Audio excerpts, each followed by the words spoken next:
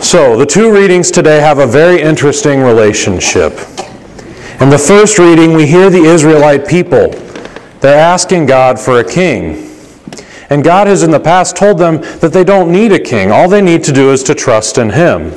But they keep forgetting that. Middle school. I taught you guys all a word in Hebrew last Friday. I bet you didn't know there was going to be a quiz. Who remembers that word? It involves a ch. Yeah. Chesed, yeah.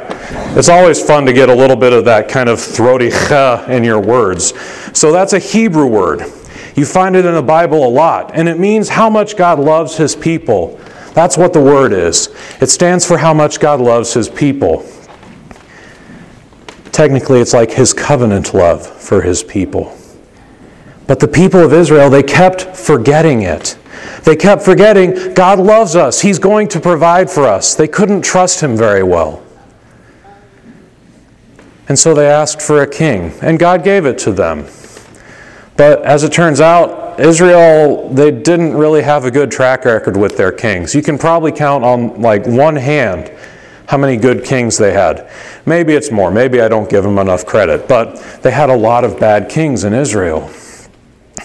But then we look at the gospel, and we see the entirely opposite of that story. We see this paralyzed man and his friends, and they have heard about this man named Jesus. And they know that they can trust Him right away. In fact, they trust that He has the power to save their friend so much that these four guys, they open up the roof and drop him down that way. And then Jesus does something nobody expects. He says, "Your sins are forgiven." And then that good old Israel starts coming back. They're like, wait a second, you can't forgive sins. The scribes, they're not trusting the Lord. But then Jesus does something else amazing. He says, "I know what you're thinking. How can I forgive sins?" That's really hard, right? So Jesus says, "So that you can believe me, I'm going to heal him." So He says to the paralytic, "Get your mat and walk, go home." And the paralyzed man, he stands up and he takes his mat. It's like taking his mattress, right? And that's what we're talking about, which is sometimes quite heavy. And he goes home, and everyone is amazed by this. But the key is in the fact that he trusted God. He trusted Jesus to do what he needed. Today we celebrate St. Anthony. That's why we're wearing white. St. Anthony was a hermit. He lived in the desert. Once his parents passed away, he gave away all of his stuff, and he went to go live alone by himself in the desert. And he trusted God entirely for all of his needs. There's this St. Athanasius wrote a sort of a biography about him.